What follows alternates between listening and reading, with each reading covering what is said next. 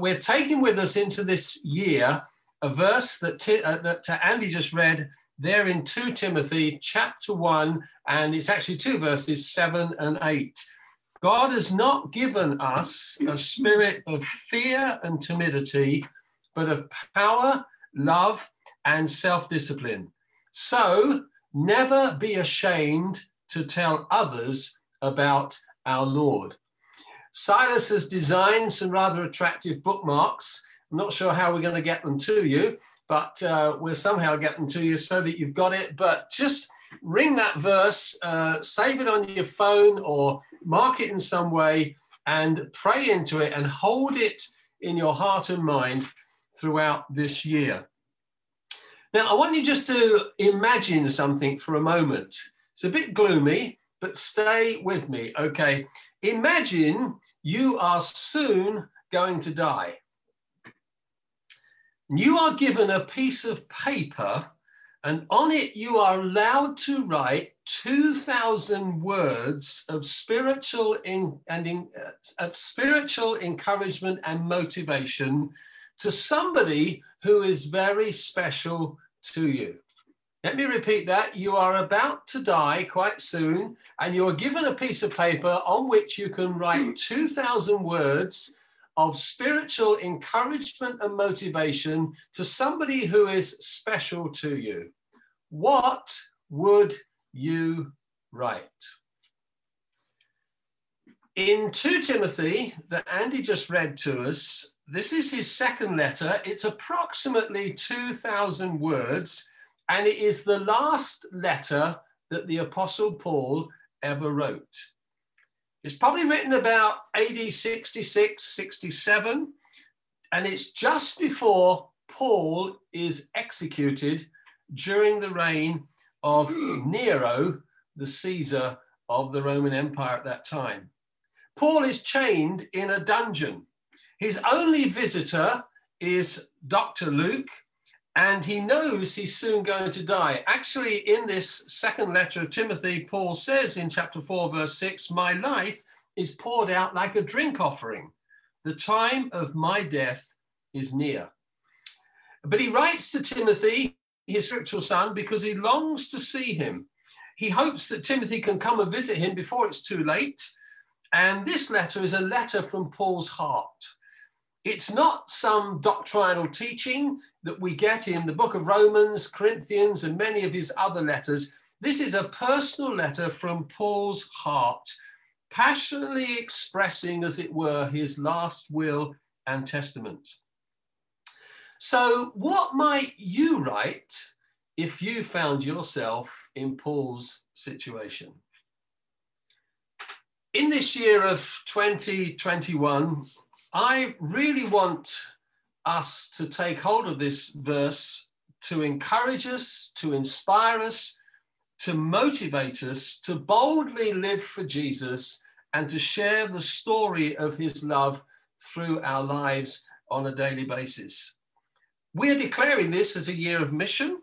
And so my prayer, and I trust it's all of our prayers, that we want to see at least one person coming to put their faith and trust in Jesus every month. We need to pray that, and we'll certainly be praying about that this coming Tuesday.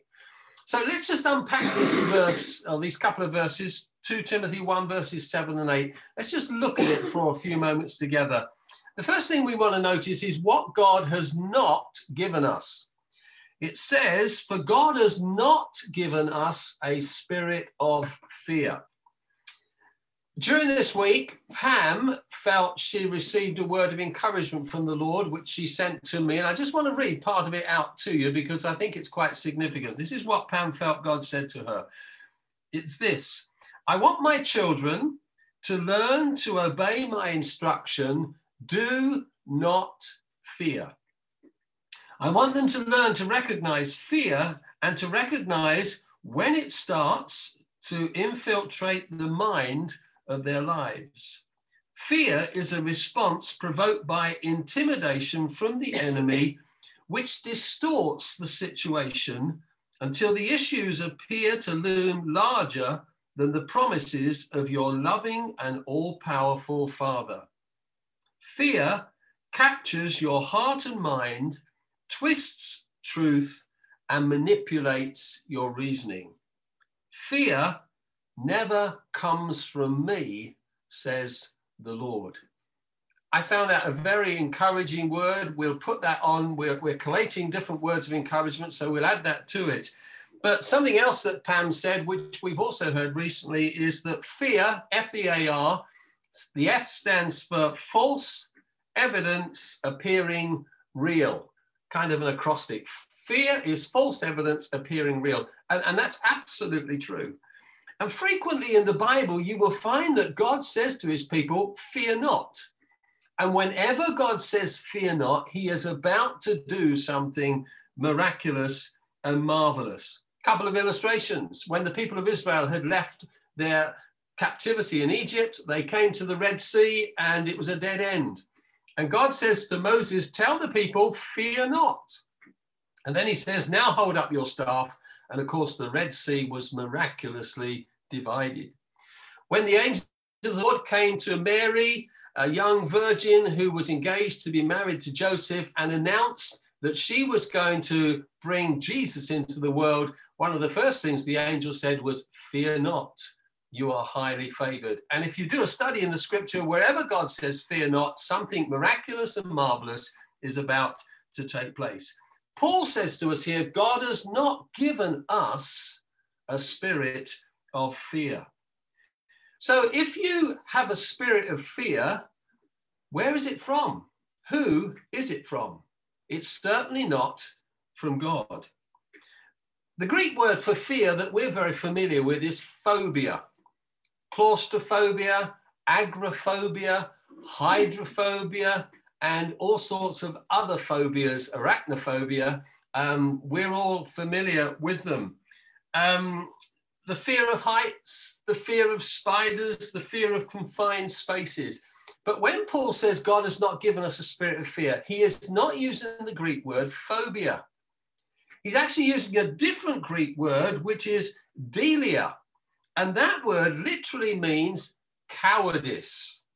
Okay? So when he says God has not given us a spirit of fear, he's literally saying God has not given us a spirit that makes us into cowards.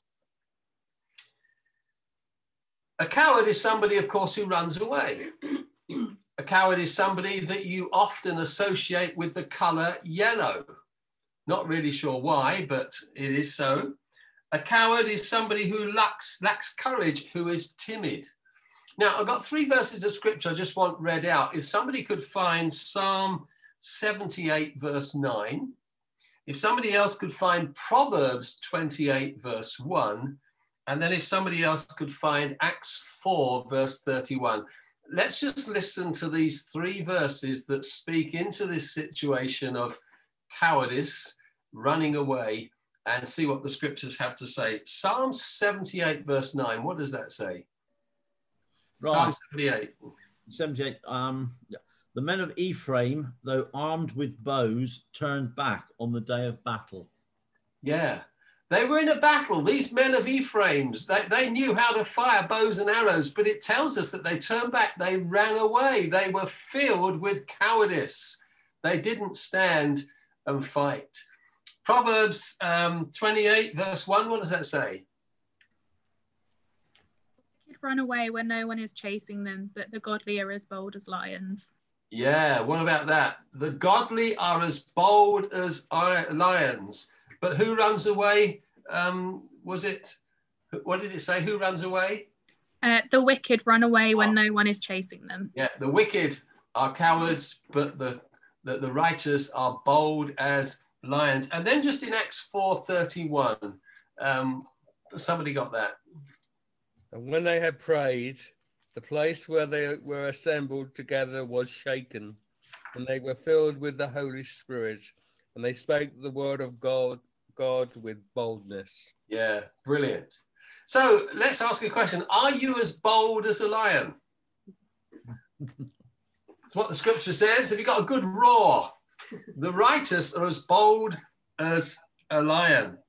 Now, God has not given us a spirit of cowardice. The word spirit in the Greek is pneuma. we're familiar with that. Our cars have pneumatic tires. It's all from the Greek word. The Greek word pneuma literally means wind.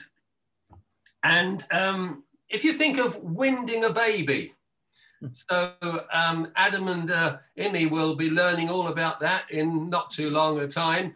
But when you wind a baby, you get something out that is uncomfortable inside.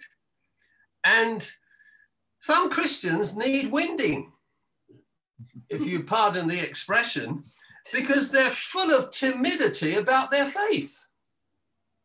When there's an opportunity to share Jesus, they turn away, they run. They become mute, as it were. And it's as if they have got a spirit within them that needs to be rubbed out of them or thumped on the back or whatever you do when you come to winding a baby. Use the analogy, because some Christians are full of wind, but they talk a lot of rubbish. They don't speak coherently and honestly concerning Jesus. All talk and no action, it seems that some Christians are. And a windy Christian is a weak Christian. And so we need to know that God has not filled us with a wind that is cowardice, that locks us up and makes us run away. You see, when we look in the Acts of the Apostles, and we've been studying that, the Holy Spirit makes us confident and bold to live the kind of life that Jesus lived.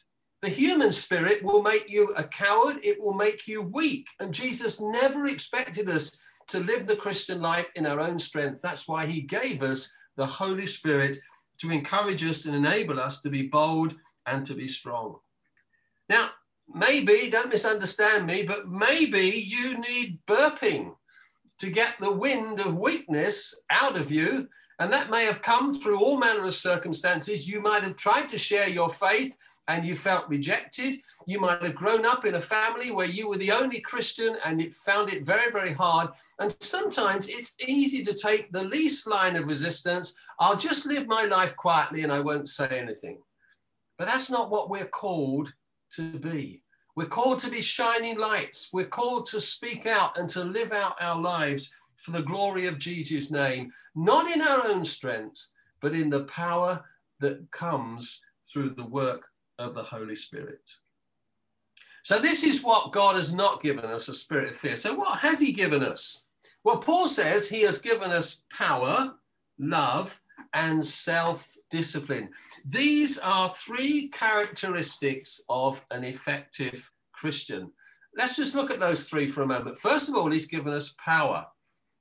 This is what Jesus promised in Acts 1 verse 8. You will receive power when the Holy Spirit comes upon you, and you will be my witnesses here in Jerusalem, Judea, Samaria, until the ends of the earth. That is why the Holy Spirit is given to us, to enable us to have the courage and the boldness to live the kind of life that Jesus calls us to live. It is power to be strong.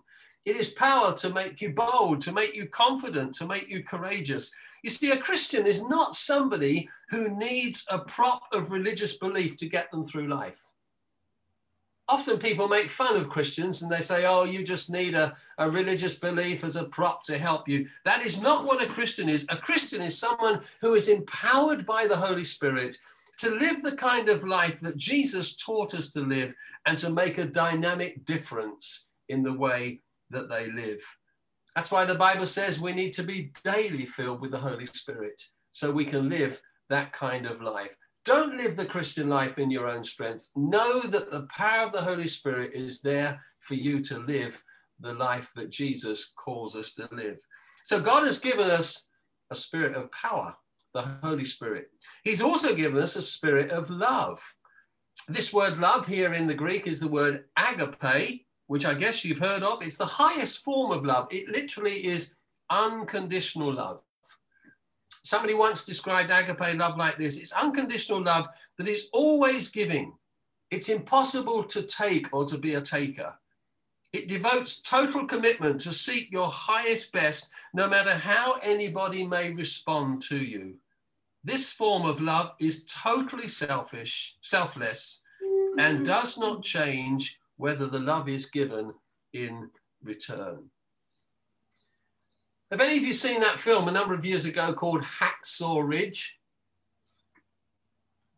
No, you've never seen the film Hacksaw Ridge? Okay, I thought it was something to do with engineering, but then I learned what it was about. But it's a great film. It's a true story of a guy called Private Desmond Doss. He was an American army medic in World War II. And Doss is played by an actor called Andrew Garfield. And Doss was responsible for saving the lives of 75 American soldiers during the Battle of Okinawa in Japan.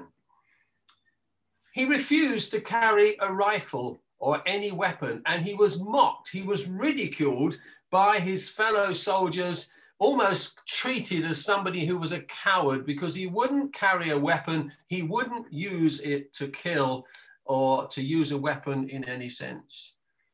But while staying true to his religious beliefs, and he was a fine Christian man, he saved 75 soldiers during that battle. He was faced with extreme pressure from his fellow soldiers, but later they had huge respect for him when he received the Medal of Honor for his incredible bravery. And in the film, it's acted out in an incredibly moving way. In the film, Doss has already saved numerous soldiers from this ridge, lowering them down to the safety at the bottom of this cliff face. And it's a remarkable film. But in this film, he strives to do more. And his prayer that he keeps praying is this: please, Lord, help me to get one more. Help me to get one more.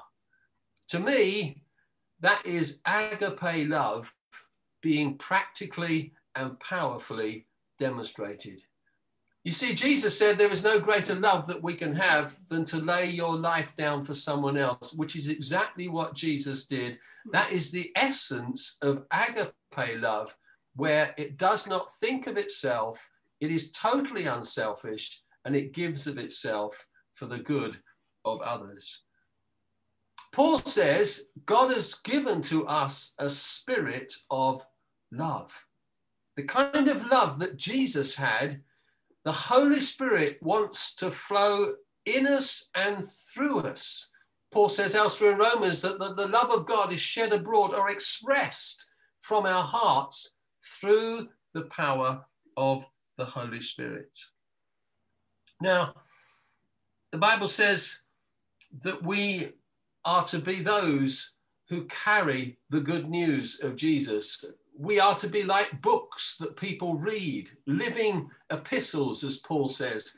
People read our lives, people watch our lives, and the way we behave can either tell them that we have the love of Jesus in us or not. We have opportunities to share that love. C.S. Lewis said, God loves us, not because we are lovable, but because he is love. Not because he needs to receive, but because he delights to give.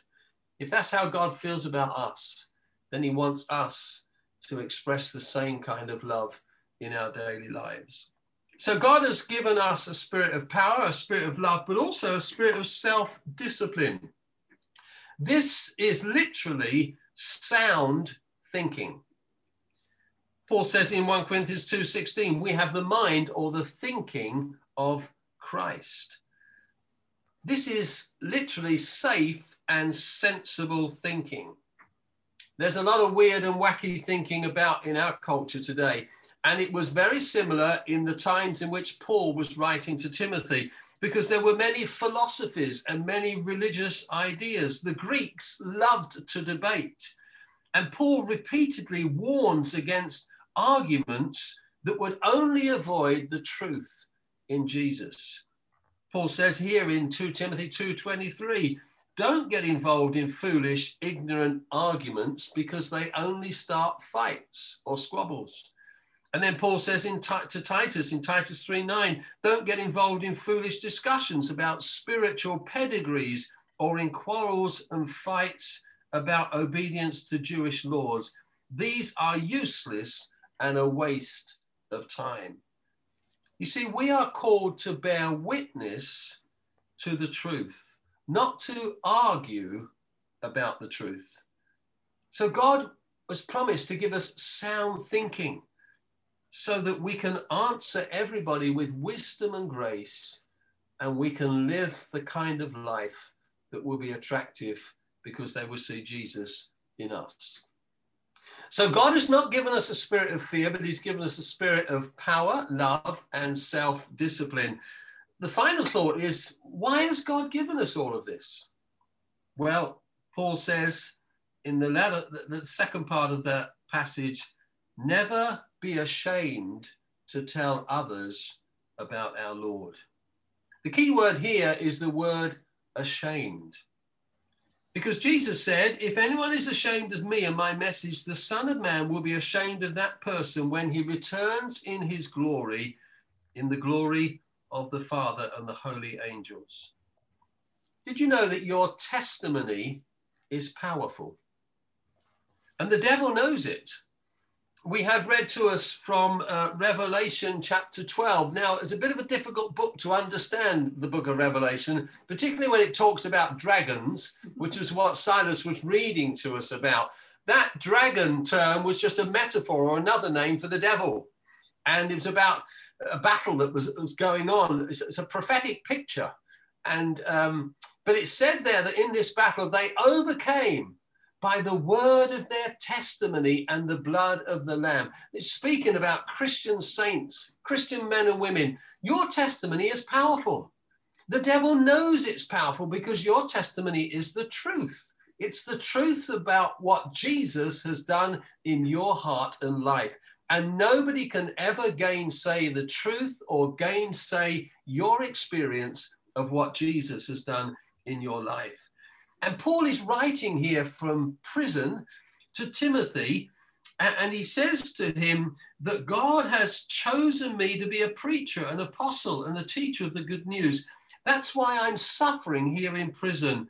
But I am not ashamed of it, for I know the one in whom I trust, and I'm sure he is able to guard everything I have entrusted to him until the day of his return. Paul also said in the book of Romans chapter 1, I am not ashamed of the good news of Jesus Christ. It is the power of God at work, saving everyone who believes, the Jew first, and then also the Gentiles. Paul had a boldness, had a confidence where he would never be ashamed to own the name of the Lord Jesus Christ. The word ashamed literally means to have a feeling of fear, a shame which prevents us from doing something. It's that fear again, isn't it? False evidence appearing real. We've got to kick fear into touch, knowing that we have no reason to be fearful at all because Jesus said, I will never, ever leave you. He is with us by his Holy Spirit. And all we need to do on a daily basis is say, Jesus, I want to serve your purposes. Help me to be strong by your Holy Spirit. Use me to live for you and to show your love to others. So we've declared 2021 as a year of mission. In actual fact, every year should be a year of mission. But we want to make an extra effort this year. Samuel Chand wrote a great book and he said, growing churches keep pushing themselves beyond the comfort of the members and regular attenders to reach the community in evangelism and mercy ministries. We shared mercy ministries with hampers over Christmas. We sought to evangelize with a Christmas carol service in the car park. We've got more opportunities for mercy ministries that are being offered to us now through Silas's connections with the school, and that is wonderful. But we need to also engage in that personal one-to-one conversation where we are able to speak openly about our faith in Jesus. Thank God that in this country, we can openly talk about Jesus. Some Christians in other countries are persecuted if they dare speak openly about their faith. We have an open opportunity in this day to still talk and to share the truth concerning the Lord Jesus Christ. So let's start with Alpha. And let's seek to do something every month that will give us the opportunity to share Jesus. We've said this before. We want you to come up with creative ideas. We're looking forward to the day when we can start to physically meet together again. We're hoping that that's not going to be too many months away. But once we are able to start physically meeting, then we want to connect together in different ways whereby we will have the opportunity to share our faith and to share Jesus with our friends and people we know.